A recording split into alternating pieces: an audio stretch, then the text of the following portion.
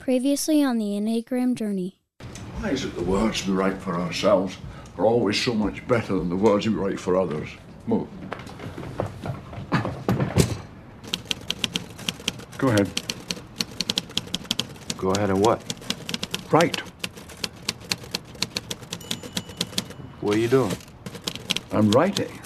Like you'll be when you start punching those keys.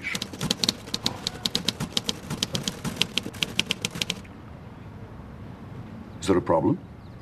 No, I'm just thinking. No. No thinking. That comes later. Pat, what is wrong with you? Why do you want to be like this? What are you talking about? We're having the same dream.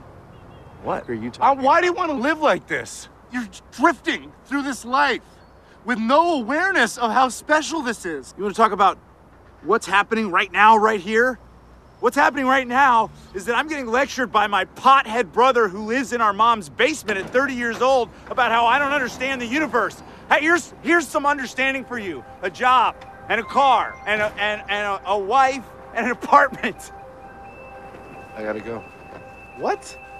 I have to go, Pat. Where are you going? You know what? You would laugh at me again. Like, and I'm not exaggerating. I think about it every day that there's probably somebody out there in the world that I've hurt their feelings and I didn't know it. And so it just drives me crazy. So I have to try to develop like this positivity in my brain because I'm just like, hopefully they'll reach out and tell me what I did wrong and so I can apologize. But if they don't, I'll just try to find the joy in it and try to think of good memories and maybe they'll like me. Seven. We should just record her. I know. We should just stand her up and record her. Oh, we are doing that very thing right now. Welcome to another episode of the Enneagram Journey Podcast with Suzanne Stabile, the woman behind The Road Back to You, The Path Between Us, and The Journey Toward Wholeness, and the Enneagram Journey Podcast and Curriculum. My name is Joel, and today's guest is Enneagram 7, Shauna Niequist. We have had a couple of questions about the intro of the podcast the past few months. A 7 guest is the perfect time to explain, I'm not the teacher, but give a little bit of 7 understanding to the situation. It is hard for me as a 7 to do the same thing day in, day out, week in, week out, year in and year out. And so I thought of this way, inspired by a show on my favorite radio station, to put some wind in my sails for my time editing the podcast. If you have a 7 coworker, especially if you have a 7 child or friend, I bet you know exactly what I'm talking about. Each episode, there will be 3 clips at the beginning. One from a previous Enneagram Journey guest who shares the same Enneagram number as the guest of that episode, and 2 clips that allude to a topic or subject in the episode. Today's, for example, includes a clip from the movie Jeff Who Lives at Home. Shauna is talking about her husband, who's a 4, and what she was saying, I was like, have you seen the movie Jeff Who Lives at Home? We talk about it, blah, blah, blah, blah, blah. Bam, there's a clip for it. The other clip is from the movie Finding Forrester. They are going to talk about journaling, just like hearing about having a therapist and a spiritual director. You've heard them talk about journaling before. It reached me in this level. Shauna as a 7, I was like, you know what? That is really, really good wisdom. So, Finding Forrester clip about writing. And then the third clip is friend of the show, the great Jamie Grace, Enneagram 7. There it is. It's not a riddle, it's not a puzzle, just a little bit more production value and good times for your boy while he edits his mother while she interviews incredible individuals. Plug time. Where will we go from here is just about a month away. Topics. Where have we been and where are we now? 13 biases in decision making and Enneagram teaching on discernment. We're going to be talking about deconstruction and reconstruction. What all does that mean? That's such a buzzword now, deconstruction. And then the wise words of the Reverend Joseph Stabile, who's going to give you the confidence to believe in yourself, trust yourself, believe in God, and trust in your concept of God. Reverend Joseph Stabile, Suzanne Stabile, and the Brian D. McLaren. It's going to be March 31st to April 2nd. Join us in Dallas or join online. You can get more information and registration at lifeinthetrinityministry.com/where will we go. And I'll see you there too. And we'll have a good time. And you can Roast me about the intros of the podcast. Only face-to-face, though. Now it is time for Shauna and Suzanne. What a privilege and a joy it is to be talking today with Shauna Niequist. Honestly, it's been a long time since we chatted, and somehow we've never ended up in the same part of the world at the same time, which I would really like. So when I'm north, I'm going to let you know. And if you're south, you let me know. I would love that. Me too. I think we could do a long afternoon and talk about many things. I agree. I love your books. I love that you keep writing in hard times. I would like in part today to talk about what it was like for you to write during the pandemic. We both did that. And it was really hard for me. So I love for us to explore that. But the first thing I want us to kind of begin to work with is that you've been married to Aaron for 20 years, which is a long time. That's a long time, with some tools that you both have to get to know one another. And you have Mac and Henry. So first of all, I love the names. And Thank you. 9 and 14 are very interesting ages in terms of parenting. So I'd like to talk to you about you and Aaron. I'd like to talk to you about you and the boys.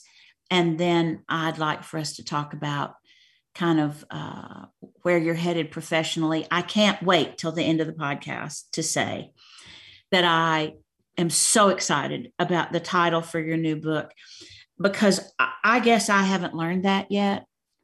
I'm guessing your book is, 567 pages or something. Hundreds of thousands of words went into this. I'll bet, because mine would. So we'll end up there. But there's so much that we all haven't learned yet. And I think we tend to lean into what we have learned instead of the questions about what we haven't learned. Just to be clear for the listener, that is the title of the book. Oh, yeah. Sorry. No, when you were talking, I knew that, but then I wasn't ready where you're going. And so you're like, I guess I haven't learned that yet. I was like, well, share the title then. If you have. We did. This is the second time this has happened. A friend of ours texted my husband and said, "Hey, Aaron, what's the name of Shauna's new book?" And Aaron replied, "I guess I haven't learned that yet." And he was like, "Oh, she really plays it close, I guess, even her husband." And he's like, no, that's the actual title. So yeah. I think we're going to be doing a lot of that in the next year or so. It's a good bit. That's the title. Yeah. I just think it's it's so exciting. I can't wait to say it when it would appropriately be in the podcast. So I've said it now. Now let's go back to you and Aaron and the Enneagram and how it helps you. Yeah. I mean, I would say the Enneagram has been one of a very small handful of tools that has unlocked so much helpful learning in our marriage. I'm a 7 with a 6 wing, and Aaron's a 4 who experiences kind of both wings in different seasons. But a 7 and a 4 are really different. And quite often, one of the things we'll say is the exact right choice for me in a moment would be the exact wrong choice for him. And I think we spent the first several years of our marriage appreciating each other, but also trying to prescribe what would be our own healthy choices onto one another. And the Enneagram gave us such a beautiful and helpful language for how health looks really different for our different personalities. Mm-hmm. Mm-hmm. And that whether or not you are in health or in stress, would be my language, would be security or stress. Whether or not you're there determines difference as well. It's not like those moves on the Enneagram make you more alike. Right. It doesn't happen. And one of the most astonishing moves on the Enneagram to me is 7 to 5. It's astonishing and easy to misread. Yes. I think. And also the only way I'm ever able to finish a book. Yeah. Right? Yeah. I get that. I have to find that super focused kind of narrowing way. And I think it's going to that 5 place that lets me finish any big project. Okay, so let's talk about you and Aaron and the boys and the book, because I know it gets to be the same as another person, right? It's like, yes, there's Joe, and then I have the children and I have the book. You've been triangulating with the book? Yeah, exactly. That's what's happening. Someone's jealous of the book. Yeah. Again today. You're going to work on it again today, right? So how do you support one another in your endeavors? You supporting Aaron as a 4 and him supporting you as a 7, because you know the Enneagram. Yeah, one of the biggest differences for us is the extent to which Aaron really desires in his work and in his life, depth, deep connection, deep meaning. I keep using the word deep. There's an intensity and a desire for meaning. And it's very much from the inside out. He is so, one of the things I admire most about him is he makes things out of nothing. He sees things before they exist. He has such a strong sense of who he is and what he thinks and feels about the world. And things that would look fun or exciting or successful to someone else might be just of no value to him.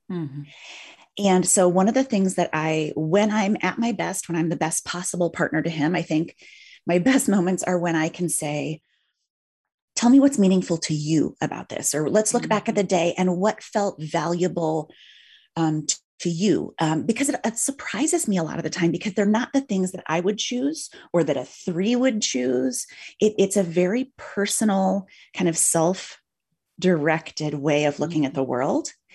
The other thing is probably the thing I get wrong most and I'm learning the most about is how to be a good listener. As a 7, I like things to move pretty quickly. It always sounds horrible to say this, but I'm like not a quality time person. It takes me like 90 seconds to feel really connected with someone. And then I'm just like happy to move on to the next thing. And I remember early in our marriage, Aaron would say, we would sit down and we would talk. We would talk for what felt to me like a very long time. And it felt like we had really plumbed the depths of just everything there was to talk about. And then he would say, oh, I can't wait till we really get some time to connect. And I think, I don't get any more connected than this. This was my all connected. But one of the best gifts I can give him as a partner is learning to be better and better at listening and connecting, because that's such an important thing for him, to feel heard and to feel like someone understands his thoughts, as opposed to assuming that he's just like everyone else, because often his perspective is really different than other people. So the best things I can do are make space to listen to him and to honor what's meaningful to him as opposed to what's meaningful to me or to other people around us. Have you seen the movie Jeff Who Lives at Home? No. Should I? I saw it recently. Okay, I'm writing it down. It is Jason Segal is the main character, and it's also with Ed Helms and Susan Sarandon. And I think he's the most 4 character of all time. What you were describing is 100% Jason Segal's character. Yeah. It's him. And then there's an additional little aspect to it. It opens with his mother, Susan Sarandon, asking him to do this mundane chore of going to Home Depot, get some wood glue this thing. And then he has this 4 caricature of a day. And then at the very end, the final scene is him doing the wood glue. Yes, I definitely recommend checking it out. I wrote it down. We are, both my kids are basically just, all they want to do is watch movies in the world. Talk about movies, rate movies, make lists of movies. So they'll be happy to have a good new movie recommendation. Awesome. We certainly went through a transition, Joe and I, with our children and movies, because they started quoting lines from movies to one another, which we didn't know were lines from movies. So we always felt like we weren't quite in the conversation. We didn't quite know why we weren't in the conversation, because they were movie lines. And now our son-in-laws and Joel still do it very frequently. And I don't try anymore to be in the conversation. I just let it be. Well, we were just talking about birthdays. My little guy just turned 10 and he wanted a Hollywood themed party. And so everyone had to come as a different, you could be an actor or a character from a movie. Nice. And then we played all these games where you had to kind of act out or guess all these different movie related clues. And then we watched some movies and it was so fun. And the kids got all the way into it. And we were just shocked at their movie knowledge. It was fun. Oh, that's, children who don't even have a day in their lives with a mother who's a 7 have missed a lot. That's what I was going to say. That's for one of my kids. She knows to take advantage of my 7ness come her birthday. And she's like, I want to do something with my friends. But she's like, what do you think? Like, she wants me to come up with the ideas. And it always turns out pretty great. Yeah. Yeah. Joel, I'm sorry. I'm a public apology that your mother's a 2 and birthdays are just about feelings, not about fun. Okay. Oh, a mother who's a 2. I have a mother-in-law who's a 2 and she is just like a hug all the time. She's wonderful. So a lot of mothering. Yep. Mother-in-law who's a 2 story. Whitney, when I met her mom is a 6 and it was it was standoffish, if you will. It was not a lot of emotions there. And then she laughed because then she met my mom and Suzanne came up and gave her a huge hug. First time she's ever met her. It told her how she felt like she's known her whole life and whatever else. Yes. We're all so very different, aren't we? We're all so very different. Okay. The question that I want to ask next is, what does Aaron give to you that you need besides depth and going inside? Like, how does he give you space? How does he honor your 7ness? Well, this is just such like a silly practical one, but when we were first married, but it's really, really helped us because in addition to being obviously different types, we are a pretty extreme introvert extrovert. He's quite introverted and I'm quite extroverted. And we really had we didn't really even have a vocabulary for that when we first got married. But one thing we learned, and of course, like in everything in marriage, we learned it the hard way. So we first got married and about every other day, I would say, let's have people over. And he was like, oh, okay. And we would. And then at a certain point, he was like, when are we going to stop doing this and just like be home, just us? And I was like, oh, I don't want to do that. And so and he was like, but I want to be just like, I want to go to bed early. I just want to like decompress. And so we made a rule. I can have people over whenever I want. And he can leave the party and go to bed whenever he wants. And I mean, people who know us well, he will get up in the middle of dinner sometimes. If I started dinner too late or we had, too many hors d'oeuvres or whatever, he will just like graciously stand up, wave and adjourn. And that's just a small, he's like, I would hate for you to have to stop the party because I'm ready for bed, but I cannot sit here any longer. And so we've had to really just work that out. And I mean, we even joke about it. I have a couple good friends who are my +1 for events that Aaron's like, oh, just don't even make me go to that. Mm-hmm. There's a lot of stuff that sounds really fun to me that I like to go to and I like to stay out later. And so I just had a work trip to me that sounded really fun. And I brought one of my best girlfriends because Aaron was like, hard pass. I want to stay home. So I think, but he pushes me out the door. He sees how life-giving that is for me. He sees how much joy and energy I get from a great restaurant or a great concert or a great museum experience. And even though he needs a little more downtime, he doesn't want to stand in the way of me experiencing that. We went to a wedding recently. And it was one of my very good friends. And I could tell he was fading a little bit. He's good to dance for like 3 songs. And I was like, hey, I am here till the bitter end. I have taken my heels off. I live here now on this dance floor. And he was like, great, I'm going to get a car home with our friends and I'm going to send you home with the late night crew. And it was perfect. I stayed with all my girlfriends. And so I think it's letting each other live at our own rhythms. Mm-hmm. And seeing that what would bring joy and life and restoration for one of us is not always the same for the other of us. And he does that really well with me.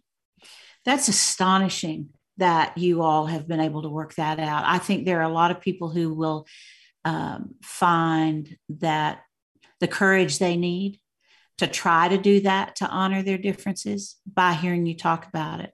I can't remember if it's in one of your previous books, if it's from a podcast, but several years ago, I remember you doing some really lovely description of entertaining and why it's important to you and how you do it and how you bring people to your table and how life-giving that is for you. And I didn't know that you and Aaron had worked out that he doesn't have to stay for all of dinner.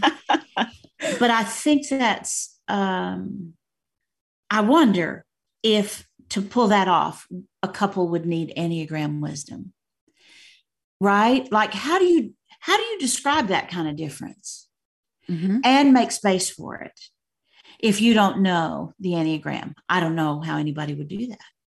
I mean, I think that it has been such an important tool for us, especially in working out kind of that rhythm and pace and intensity thing, how much alone time he needs. But one thing I will say, there are parts of like hosting and entertaining that I'm just crazy about. And I don't need him to participate. Like, he doesn't care about the menu at all. He doesn't even just doesn't matter. Food appears and he'll eat it and it's fine. But he creates great conversation around the table because he loves meaningful connection. He makes an amazing playlist. He likes for our home to be full of interesting art and beautiful objects, So there are things that we both bring to the experience, but I would say one of the best ones is the conversation side of it. He will kind of lovingly turn any group into a more meaningful conversation space where that's not always where my mind is. I'm like, I think we need more bread, or I think we need this, or I think we need that. And so we're a good team in that way. Yeah. We recently had an Enneagram 4, Anthony Williams on the podcast. And this wasn't on the podcast, but in the questionnaire to help us prepare for it, one of the questions, anything you want to promote, or he's like, no, if you want to share my Spotify playlist, they're pretty great. There you go. That must be a 4th thing. If everybody was listening to this, the world would be a better place. Playlist. Twice in my life in the last few years, people I can't remember in what city have said to me that you are the only person they have ever encountered who is as extroverted as I am. Really? Yep. That's so interesting. It is interesting because I'm an extroverted extrovert. I'm all out there, and you are. So what would you think from your Enneagram experience is the difference in you being an extroverted 7 and me being an extroverted 2? Well, it's always intimidating answering a question like this for an expert, but I will take a stab at it. I think for me, in my experience with twos are so profoundly driven by relationship and connection. 7s need partners in crime, right? I'm curious about people, and I think they're entertaining and interesting, and I like them to be around because they make whatever I'm doing more fun. But 2s have a purer relational energy and desire for connection, I think. And the 7s at their worst, I think, can sort of use people for entertainment the same way they would use like a great band or great food, or, it's just one more thing that keeps things exciting. And so I know one way that I can gauge my own health is my capacity for true connection, or for just like people who are along for the ride. When I'm healthier, I have the capacity to connect more deeply. And at my lower levels of health, I just sort of need like someone to walk along with me as I go 15 places. Does that make sense? Makes perfect sense, because I'm learning that in healthy space for me, I need to be more like you. Because I can't accommodate all of the relationships that are available to me. So we're both pastors' wives. So that's its own thing in terms of relationship. And I meet lots of folks who think we're friends because I know the Enneagram. And I can't accommodate that anymore. So I'm having to learn that for me to take care of the people who are my people, Mm-hmm.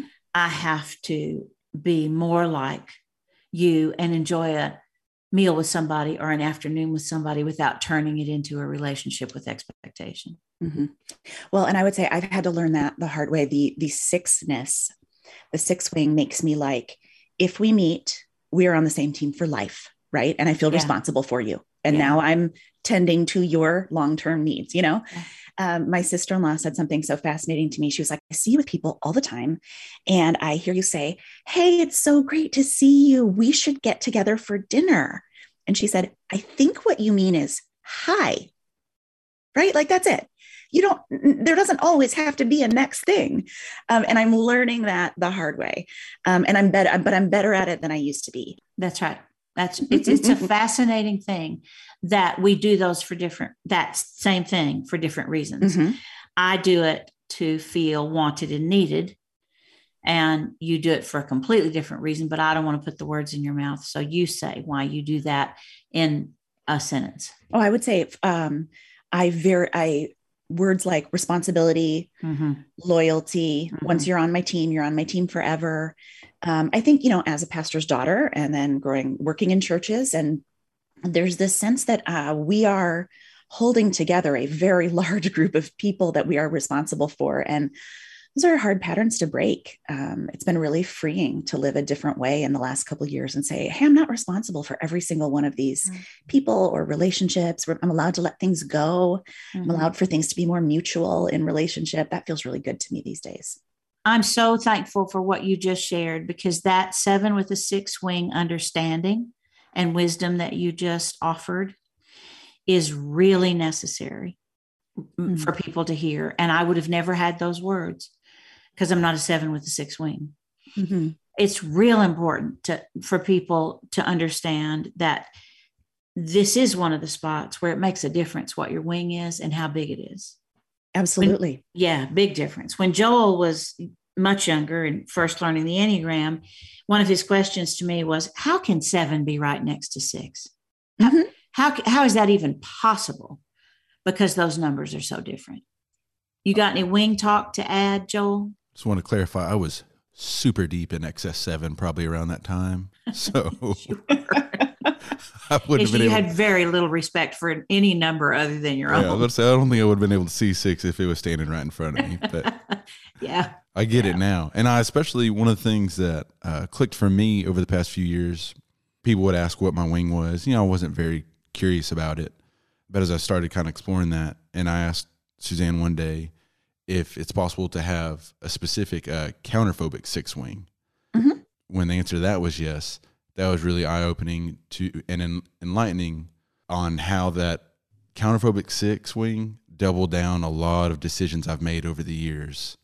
And that made a lot more sense than me having an 8 wing.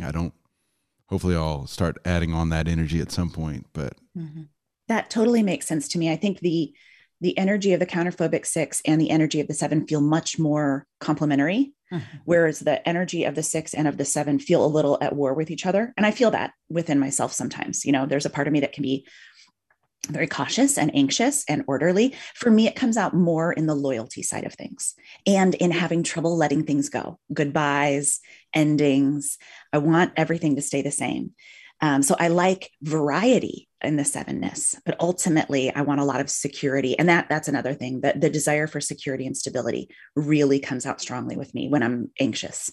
If my 7 is standing on the ledge, my counterphobic 6 wing is standing next to it, and the 7's like, I'm gonna jump. Should I jump? The counterphobic 6 wing is like, you absolutely have to jump. You can't not jump. Exactly. And I'm like, I think you need a life jacket.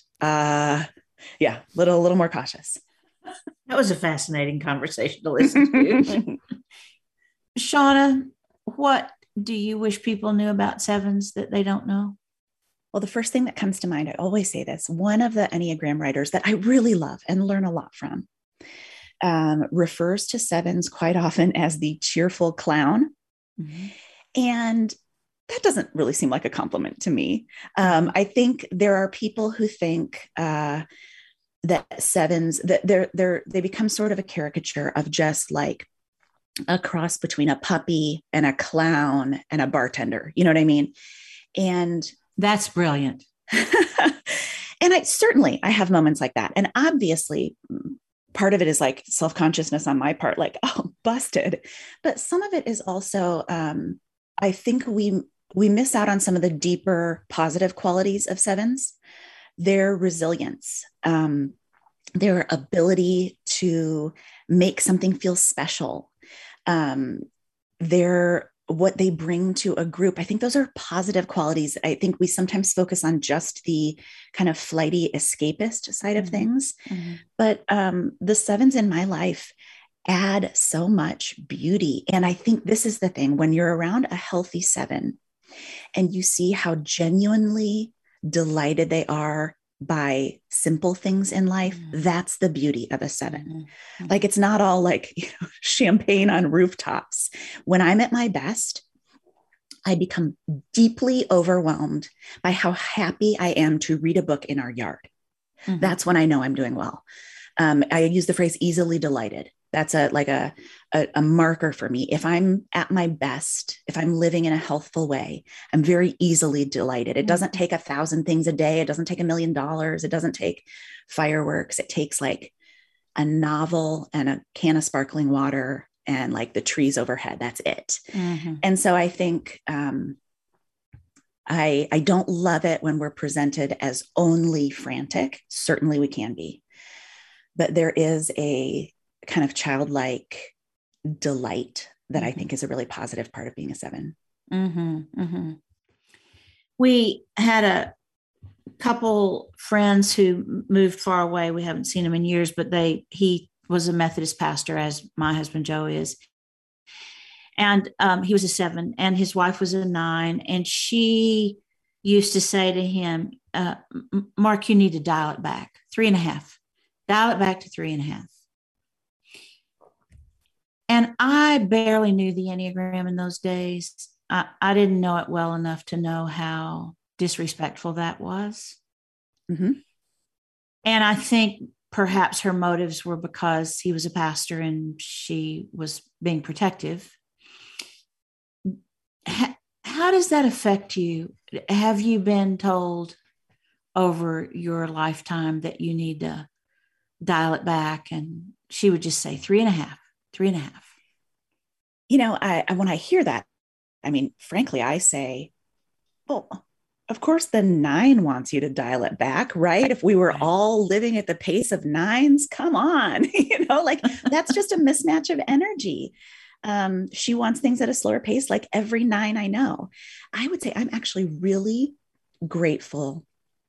The 2 or 3 most formative people in my life, my parents and my partner, my husband, I would say they love my 7-ness and they don't want it to be any different than it is.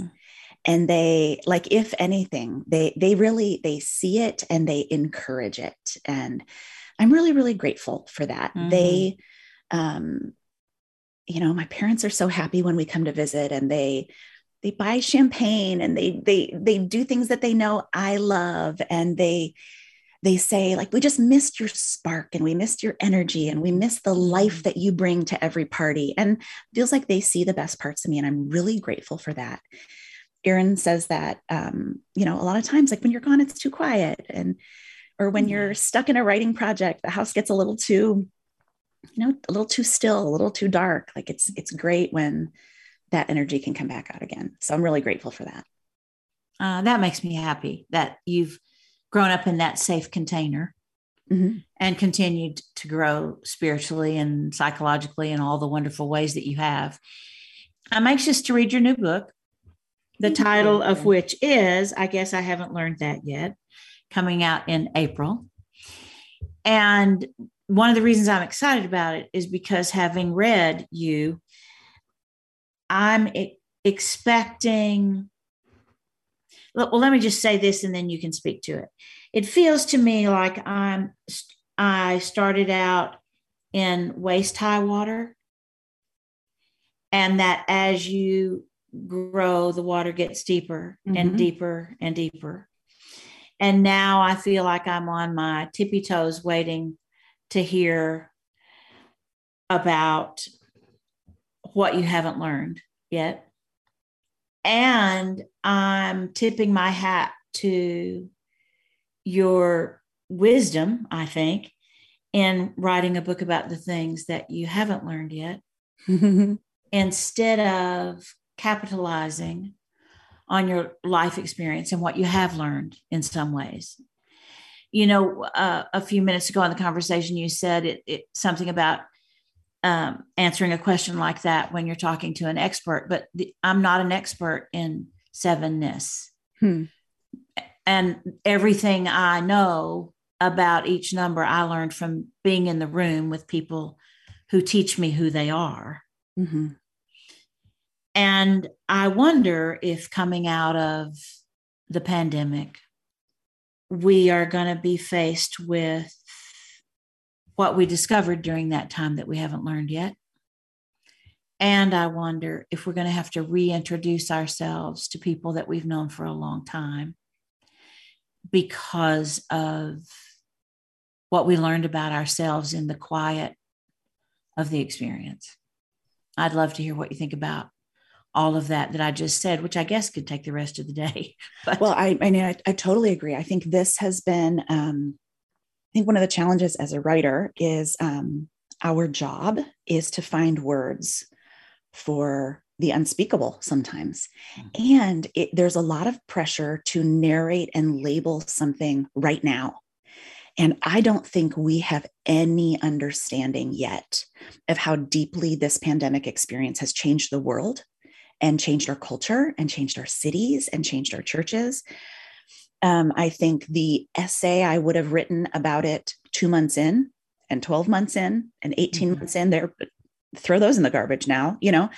It's important to keep a record of things as they're happening. And there's a lot of value to articulating our experiences real time.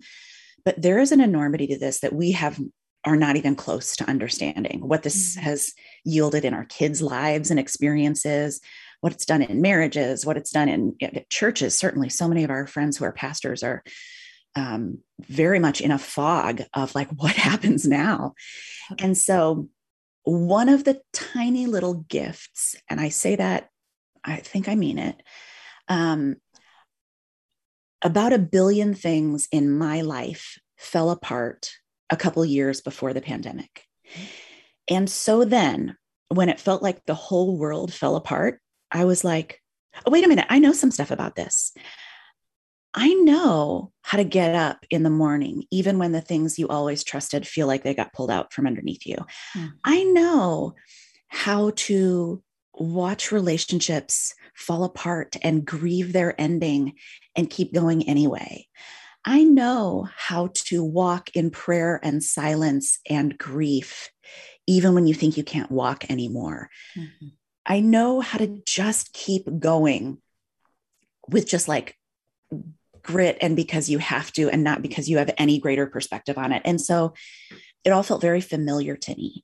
The loneliness of it, the confusion of it. I felt like, oh, I've kind of been here for a long time. Yikes. Now we're all here.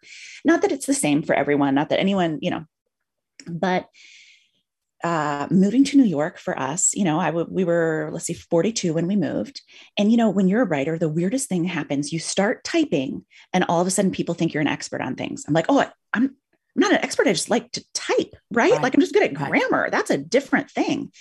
But people ascribe to you this sense of wisdom or kind of this expert status. And then we lived in our hometown for such a long time. We were like, you know, I could work for like the tourism board or something.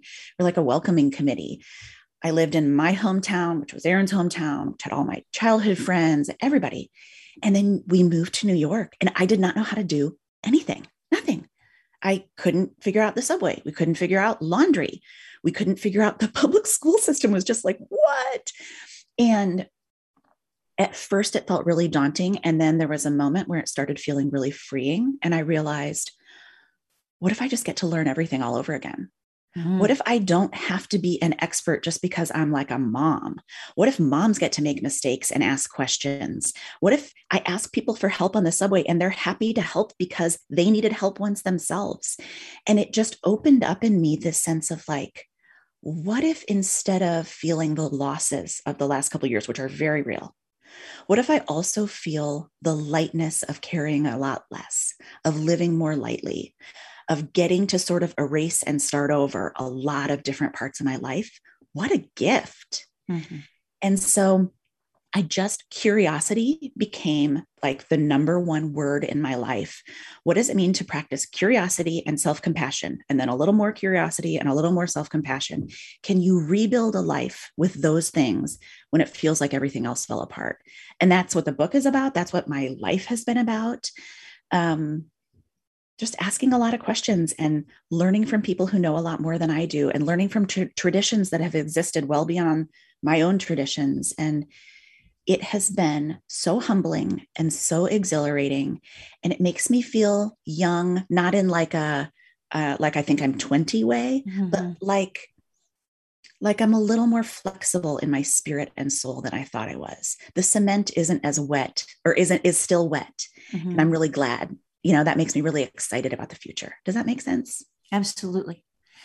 How did you manage or avoid or wrap your arms around the 7 tendency toward reframing and that experience that you've just named?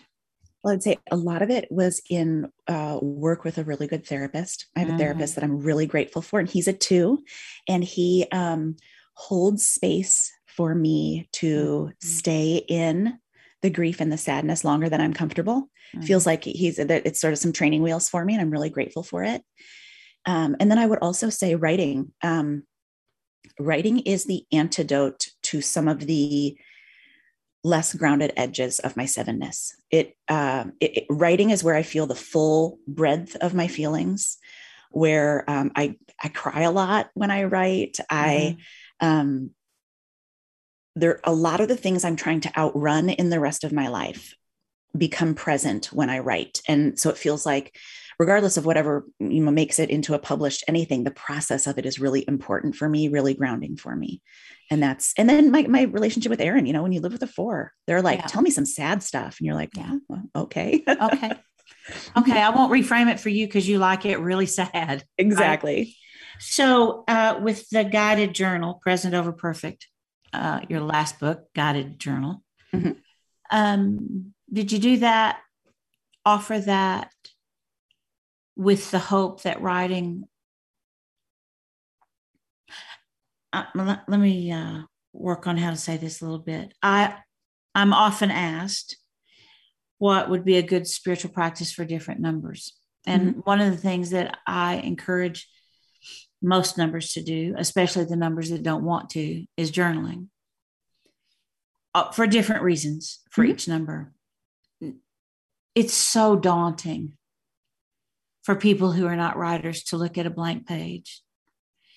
And a guided journal is an opportunity for people to respond to somebody else's vulnerability, I would say. You want to talk about that guided journal for a little bit and what you hope it will offer, and how journaling specifically works for you as a 7, because most 7s don't love journaling.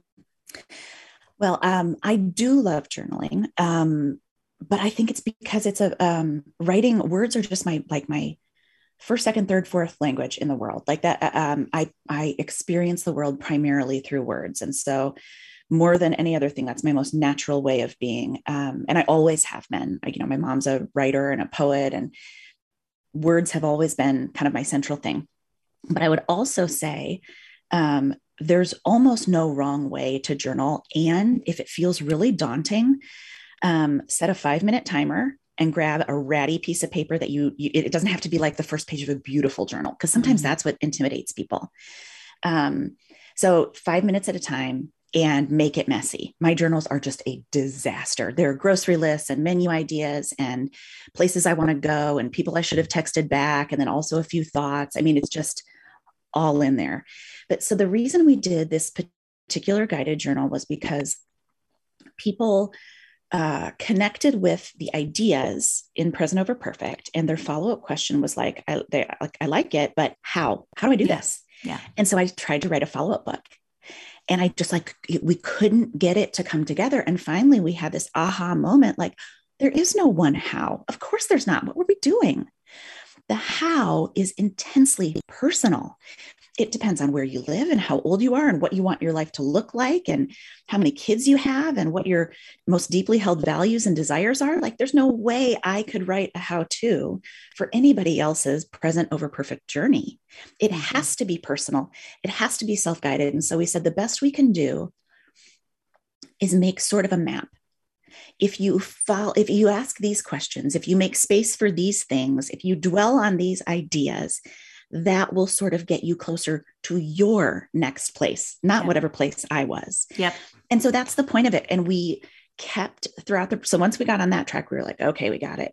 And then we just kept pulling out content because we wanted it to be a genuinely, like, every time you open it, we wanted you to exhale, not be like, oh, she's talking to me again.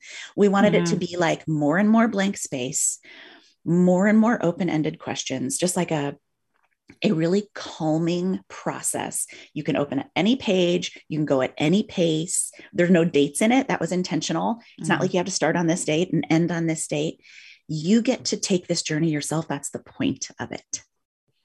It's a very 7 expansive way of looking at the world. I'm aware that as a 2, I'm not a big picture thinker, which is a big problem. It's a hard thing to learn. I don't think I've ever heard that. That's really interesting to me. Yeah, I am so focused on what's happening right now and the people who are involved. If I start to big picture think, then I start to try to accommodate everyone, which eliminates being able to have a big picture thought. So thankfully, Joel is a big picture thinker all the time. And I have said throughout the pandemic to this moment that I really think it was a time for 6s and 9s to speak up for many reasons. 6s because they're concerned about the common good, and 9s because they see at least 2 sides to everything. And we've been so polarized. And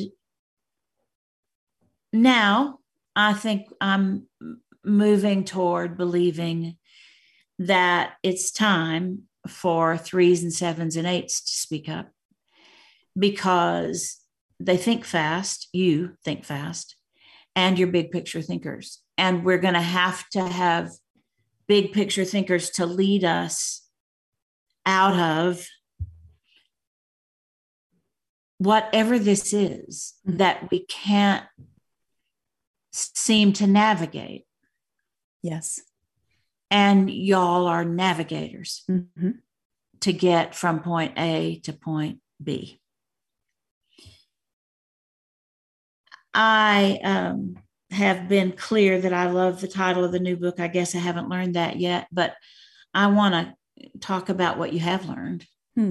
What have you learned in the last 2 years that you think is expansive enough to be a gift for other people to think about? Well, all of our lives are so different, but we experienced the pandemic largely in an 825 square foot apartment. Oh my.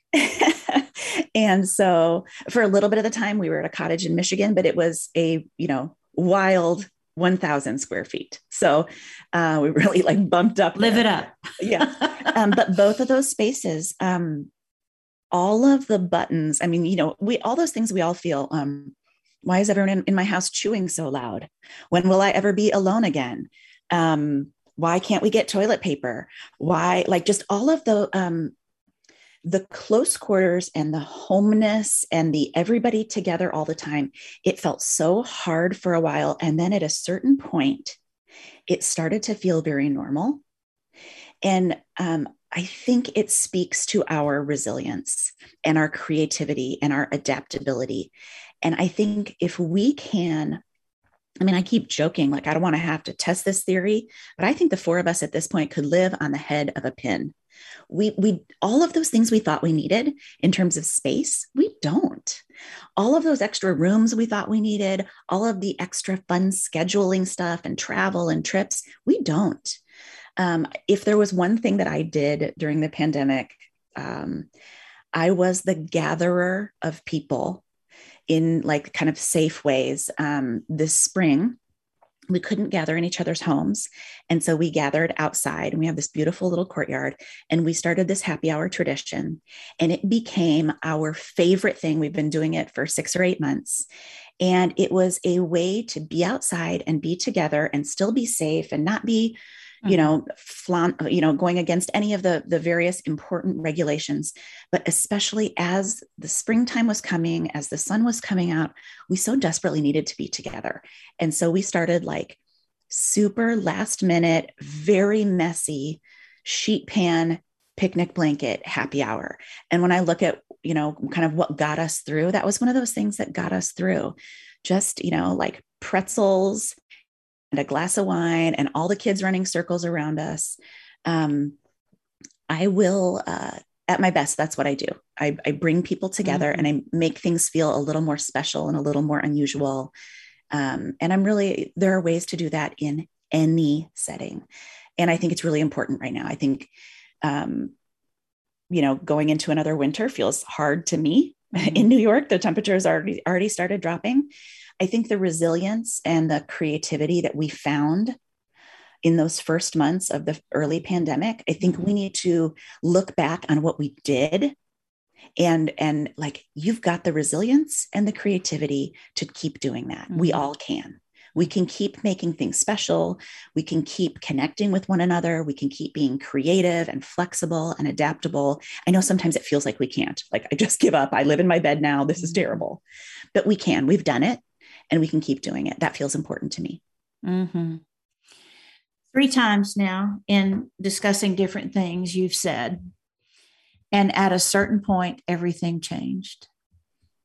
That's pretty astonishing awareness of the present moment for a number that's focus is tethered to the future. I know that you're not talking about a moment, but I do hear you talking about living to a point, and then there was a different way to go or a different way of seeing.